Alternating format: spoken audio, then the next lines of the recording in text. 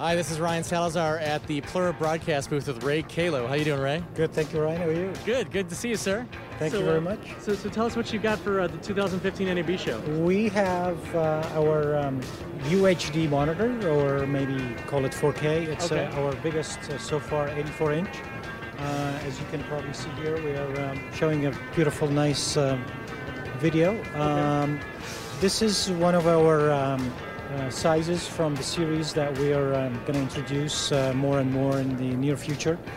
This is running on HDMI input, one cable, or 6G input as an optional input. Hopefully in the near future we can also support ST2082-1 format.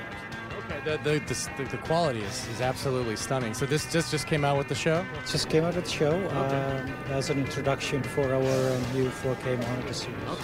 I'm also curious too, just above the monitor is a really cool looking clock. Could you mind telling us about that? Yes, these are from the result of our acquisition of Aberman Velte. This is a brand new 300 series clocks, which driven by LTC or NTP or PoE, of course.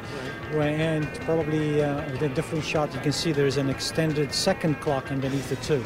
So we have extension to the other clocks that we currently have. As you can probably see across different sizes are driven by our production time. Right. Excellent. All right. Thanks a lot, Ray.